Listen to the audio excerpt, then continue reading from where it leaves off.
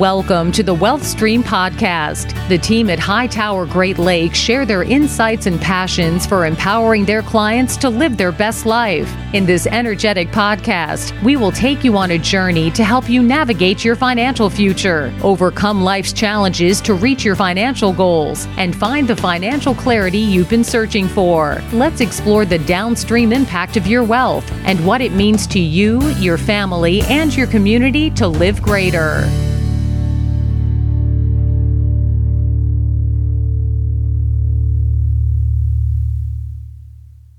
Hello and welcome to the Wealth Stream with Tim Scannell from Hightower Great Lakes. Tim, good morning.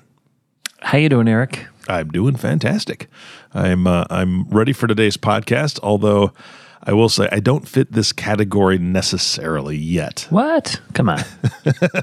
So why don't you tell the audience what we're talking about today? Today I want to cover 5 key financial concerns of the affluent, the wealthy. Got it. Just to give people some background on like what people are telling me that they're concerned about. Okay, so let's define what you mean by wealthy, so people understand that. To be honest, wealthy can mean a lot of things. So It's all relative. I have clients. One of the main questions I ask people is, how much do you need to spend every month if you were retired today? And I have clients that spend $3,000 a month after tax cash flow, and I have clients that spend $40,000 a month after tax cash flow. So it's all relative. Wealth is just based on people's spending patterns and goals. So really, it's for the listener to decide what wealthy means to them. Yeah, no, I mean, I think that's a beautiful picture because and this is, I guess, my own personal opinion, but if I was debt-free and had, cash flow coming in that met all my needs, and I was able to do the things that I not only, meet my needs, but the things that I wanted to do, I would feel extremely wealthy in that case because I know that I'd be helping my family or my community or my church or, all these different things and not having to worry about debt. That would be amazing. So maybe I do fit this category one of these days soon. Yeah, and literally half the people or more than half the people I talk to, I just had this conversation yesterday with a client, that when they think of wealth, they think of what's in my checking account and what's coming in every month, and I'm like, well, we need to step back and look at really your balance sheet, your real estate, your investments, your business. You're actually more wealthy than you think, and it gives people perspective and context and gives them more comfort knowing that they're on path for success when they kind of see the whole picture. Yeah, absolutely. All right, so you've got 5 financial concerns, right? Yeah, and so just a little background first. I don't think I ever told you, Eric, but I did a lot of things, after college. I worked as a CPA, in public accounting as an auditor. I worked as a fee-based financial planner, CFP. I sold life insurance. I actually managed the bank trust department for a little while. I worked as a consultant for, publicly traded companies that were trying to compensate their executives and directors. And what I was trying to do really was I was on this path to find a business model that fit the way I felt we should be planning for clients in a comprehensive fiduciary focused approach. And, and I kept saying, and this is really like my first 10 years out of college, there has to be a better way, and a better way where a team of professionals can get together and just proactively serve and support these business owners. And especially after I had seen like my father-in-law, Frank, and he wasn't able to really plan for his exit before he passed.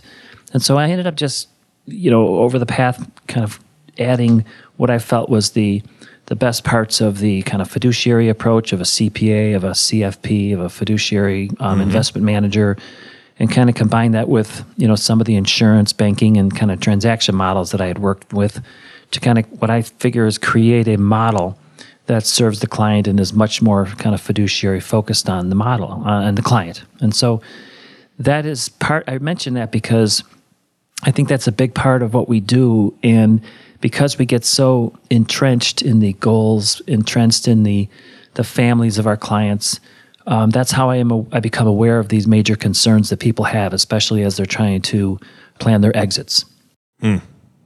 Yeah, absolutely. I mean, that's the time I think that everything kind of catches up with you, right? I mean, you've worked so hard for so long, and now you're thinking about exit planning, and now it's like, oh, okay, now I'm really seeing all these different pieces that I need to be concerned about or I need to talk to somebody about. Yeah, and so like we feel like our clients build great businesses, and we build great exit plans for them. And I wanted to kind of cover 5 of the main things that they tell me they worry about the most, and these are the things that we try to address, with all of our clients.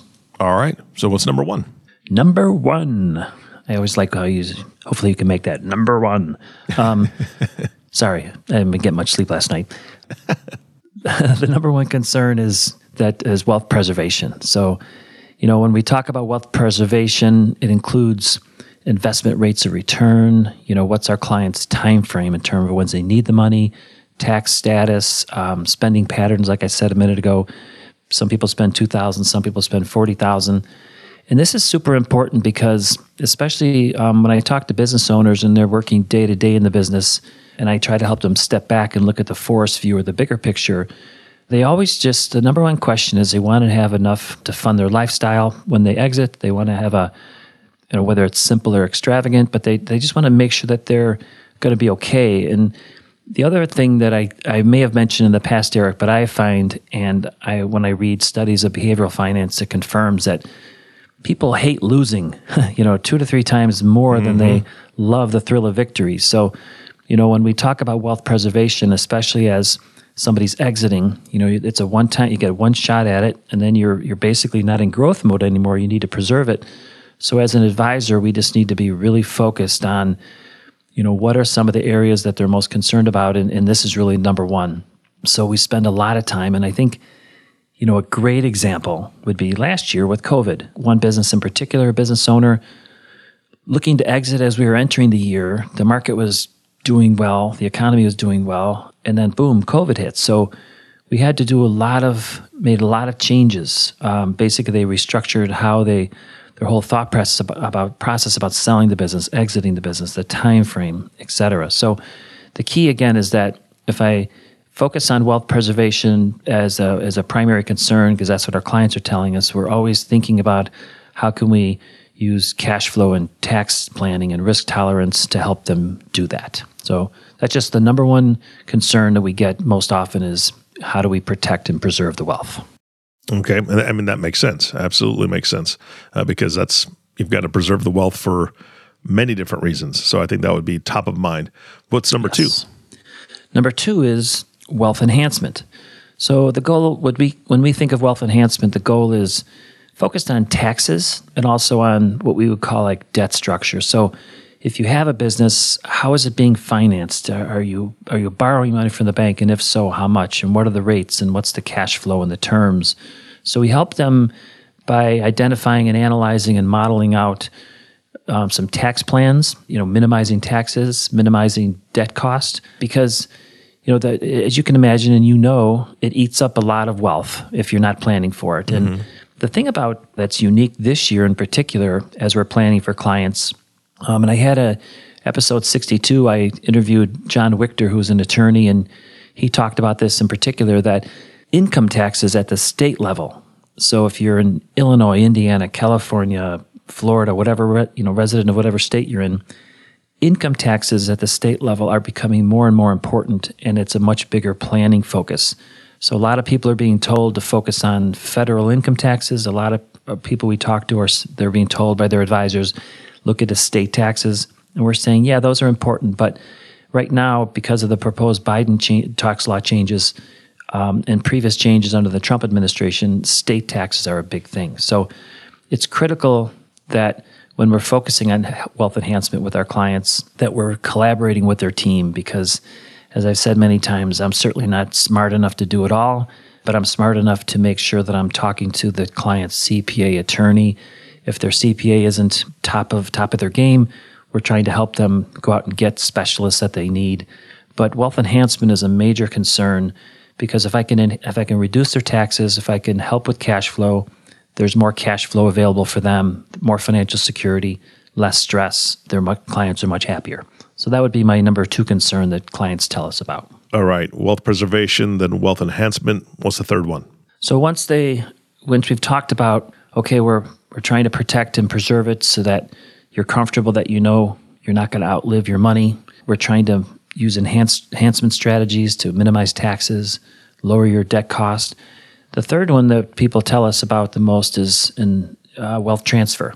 So the goal there is really twofold, talked, a fair amount about just making sure that if something happened to me, that everything goes efficiently and smoothly, for example, to my wife, Nancy. And if my wife, Nancy, and I are gone, that everything goes smoothly and efficiently per our instructions to our 5 kids or to our charities, the charities we focus on. Mm-hmm. So part of it is just making sure that plans that my clients have in place are responding to the changes that often occur in their families, right? So, I had a referral last week that came in from an attorney who I work with, and this was an instance where the husband had passed away.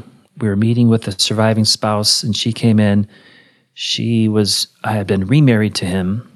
They both had been remarried, so there was kids from previous marriages. There's a business involved. She's actually an integral part of the business, as are the deceased children. And so as you can just imagine, there's just a lot of issues.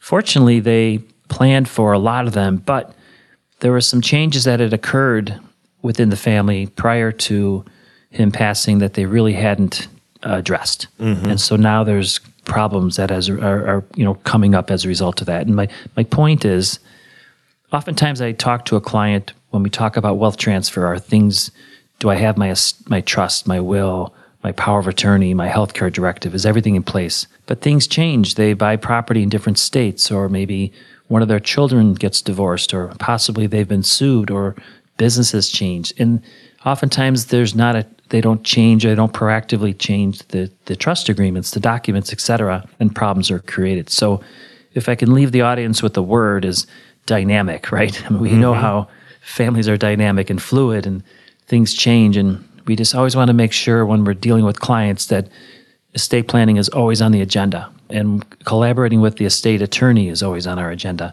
because we feel like we really need to be proactive, especially in light of things that are being proposed anyway by the Biden administration. There's a lot of major changes coming up that we're going to want to respond to. Yeah, absolutely. So wealth transfer is a really big concern among our clients. Got it. All right. Well, now we're on to number 4. So then number 4, I find that this is one that I think about a lot, because I joke it's not funny, but I get paid to think of really bad things. Like what are the worst things that can happen, right? Yeah. It's not pleasant. Sometimes I'm home with my wife and she's like, God, how do you come up with those ideas? I'm like, well, I've seen them, Yeah. So wealth protection is really about the goal of helping to ensure that assets are not, what I call unjustly taken. So obviously, if you're doing something wrong, if you're not following the rules, you have problems. But there's often, in a very litigious culture that we're in, there's just things you need to be prepared for. And I see it all the time where one of your children maybe gets divorced. For some reason, one of your children has issues, right, where they're not going to be able to protect, they can't care for themselves, right? Their special needs. These are instances where that can impact your plan, that can impact your assets. How you have your home titled, your property titled, things like that. I'll give you just one example I just ran across actually earlier this week. So I had a business owner reach out to me. They had been approached by a company. They're a contracting firm, and they've been approached by a company to maybe possibly buy them.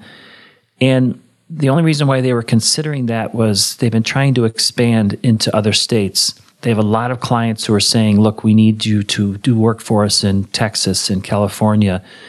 And the problem is when you're based in, let's say, Indiana or Illinois or Michigan, and all of a sudden someone wants you to do operations in Florida, Texas, or California, the laws are very different, right? And so you could set up a company in California, inadvertently not protect yourself, and all of a sudden have liability in California that impacts everything you're doing in Indiana or Illinois. So when it comes to wealth protection, it's usually the things that clients don't think of because they're very forward-looking, positive people, which is awesome. But as I collaborate with the attorneys, the CPAs, the trust officers, the bankers in particular, I like to really talk to my clients about protecting divorce from lawsuits, from just the really bad things that can happen that can completely throw your plan off. So the 4th concern is one I always try to make sure I bring up that clients really are not as aware of as I think they should be, and that's asset protection or wealth protection. the example that you brought up about the different states, I mean, again, that's not something a business owner's probably thinking about. They're like, yeah, we can take our services to people in different places. We can serve so many other people, and it's a very positive outlook, like you said. And then, somebody has to come up and say, hey, let's talk about how the different states are going to want to take your money, because that's the negative side of things. And Lord knows that the different governments of each state have their own agendas, along with the federal government has its own agenda. And as a business owner, you just want to help people. And so, no, it's great to be able to have that perspective from somebody. And it's not that you always think of the negative. You just, like you said, you've experienced this. You've seen things like this happen. Yeah, and so in that case, someone says, hey, we really want you to come out and do some work in California. Well, they could either send their own people out and maybe create a business in California, a subsidiary, something like that, which has its own set of risks. They could partner with somebody in California already, which again, first you have to find them, then you have to vet them and do the due diligence. Mm-hmm. They could also acquire an existing firm, let's say in California, which again has a whole different level of due diligence and risk. So there's no real low risk option for that, right? Or I guess the low risk would be, hey, we're not going to do it. We're just not going to go to California. Yeah. But everyone wants to grow, and you want to expand into different markets, and so. My point is, there's just so many things that can go bad. And if you don't have everyone in the room who can brainstorm and think about the things you need to be prepared for, it's like the underneath of an iceberg, right? Those are the things that can put the hole in the boat that you just don't see. And so we try and help our clients see all that. Absolutely. All right, we're on to number 5. Number 5. So I love this one because I'm very philanthropic, and I really enjoy when I see clients giving back. What I find is there's just a large percentage of my clients that I work with who have a passion for giving back somehow to, and it could be their university, could be Boys and Girls Club, a local charity. There's just any number of them. But I love when that happens, because one of the things we can do for clients is make those gifts impactful, meaning that a client will say to me, look, my university wants this, or I would really like to help a new project that's occurring with the local YMCA or Boys and Girls Club. And then one of the things we try to do is have them step back and say, okay, let's get your CPA, your attorney, your other advisors in the room, and let's brainstorm a way to do it. So, for example, I work with a client who had that exact goal. There was a campaign going on for new construction for Boys and Girls Club. And what we ended up kind of brainstorming was, first of all, let's gift appreciated stock. There's some tax benefits to that rather than cash. Secondly, why don't we do it where you make it a match? In other words, let's communicate that up to $50,000, you will match, 50 cents in the dollar, for example, so that not only are you giving money, not only are you getting the tax benefits of that, but hopefully another $50,000 or $100,000 can be donated as part of your project. So when I say leverage and make impactful, there's just a lot of strategies that can take your dollars, and then just redirect them to make $2, $3 just by how you do it. So I love that part of the business the most. I love collaborating with local and some national organizations to help them, generate money or generate contributions. But I think it's wonderful. I think that's really the 5th part. And a lot of times this is a situation where people know they have a goal. They want to do it. They're just not sure how to make them really impactful. And we do it every day. This is the kind of thing that I think about every day. And so we love to help people do that. Yeah, absolutely. And I know that, number 5 was more of the fun one, right? I mean, the first 4, these are things you really need to be concerned about. And the 5th one is more of a fun concern, if you will, because it's still planning, but it's planning for something a little bit more positive instead of avoiding something that could be very negative. Yeah, and there's a concept that I heard about, 20 years ago.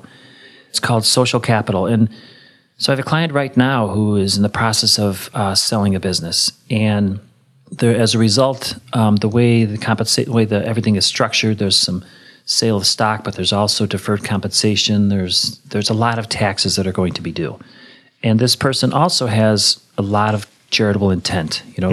Wants to give back.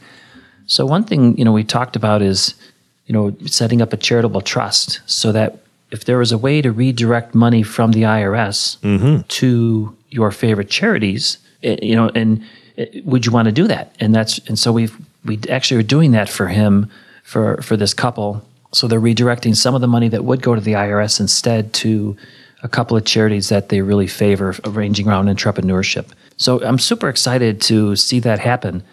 And in this case, we are using a charitable trust where the client can receive income from the trust during their life, and then the principal or the remaining portion of the money goes to the charity once they're gone, but they still get some tax benefits. So there's just different ways to peel an onion, I guess. But I love working on puzzles like that, and I love seeing the look in their eyes when they can watch their children, their grandchildren, or their favorite charities use their wealth, use the money that they're giving while they're alive rather than just passing it when they're gone. That is fantastic. So if somebody's listening to this podcast right now and is saying, I'm in one or more of those 5 situations, and they want to reach out to you, why don't you give them your contact information so they can do that? Yeah, the key is that sometimes there's just things you want to do that you just don't do every day, so you're just not as good at it. How can you possibly be good at exit planning, right? But we do it every day. So that's how we become good, and we collaborate with other professionals who do it. But for any listeners interested in building an exit plan, addressing some of these 5 key concerns, send an email to me at tscannell@hightoweradvisors.com, and we'll schedule a free 1-hour, I call it an exit plan meeting. And what happens is after that meeting, you're going to have a very clear picture of, what your exit plan will look like. We're going to have a very clear picture of any gaps between where you are now, and where you want to be, and especially in addressing some of these 5 concerns. And then I'll give you, I'm sure, because this is how it typically ends, we always have at least 2 to 3 great strategies that you can implement to make sure that you get to where you want to go faster, more efficiently. And really what I run across people who have never thought about it. I run across people who have thought about it, have dabbled in their planning, but have really, didn't get the results they wanted. I also work with people who have come to me and said, look, I'm pretty far along the path. I think I've got it all set, but I just want to make sure that I'm doing it right, because you only get one shot at it. Regardless of where you're at in the process, we can definitely help you. Yeah. And Eric, I was thinking today that as a bonus, if people do contact me, again, at tscannell@hightoweradvisors.com, and you just, like right in the email tagline, just put my exit plan, I'll send you a report we put together on value drivers, and it talks about 5 strategies that you can use to increase the sale value of your business. And what the strategies do is point you and your management team, to proven ways to increase the business sale proceeds. And what that means to the clients, I think, is more financial freedom, maybe exiting faster, more time with their grandchildren, less stress, all the things that they really want. So that's a bonus I thought I'd throw out there today, Eric, just to see if for people who are interested. Yeah, absolutely. That's fantastic. What a great offer. And I like that last piece that you said, that what it means to have more financial freedom for you and your family. I think everybody's looking for that. So thank you so much for that offer. I hope everybody takes advantage of it. Tim, another great podcast. Thank you so much for your time today. And of course, our last thank you always goes to the listening audience. Thank you for tuning in and listening to the WealthStream Podcast with Tim Scannell. If you have not subscribed to the podcast yet, please click the subscribe now button below. This way, when Tim comes out with a new podcast, it'll show up directly on your listening device. This makes it much easier to share these podcasts with your friends and family. Again, thank you so much for listening today. For everyone at Hightower Great Lakes, this is Eric Johnson reminding you to live your best day every day. And we'll see you next time.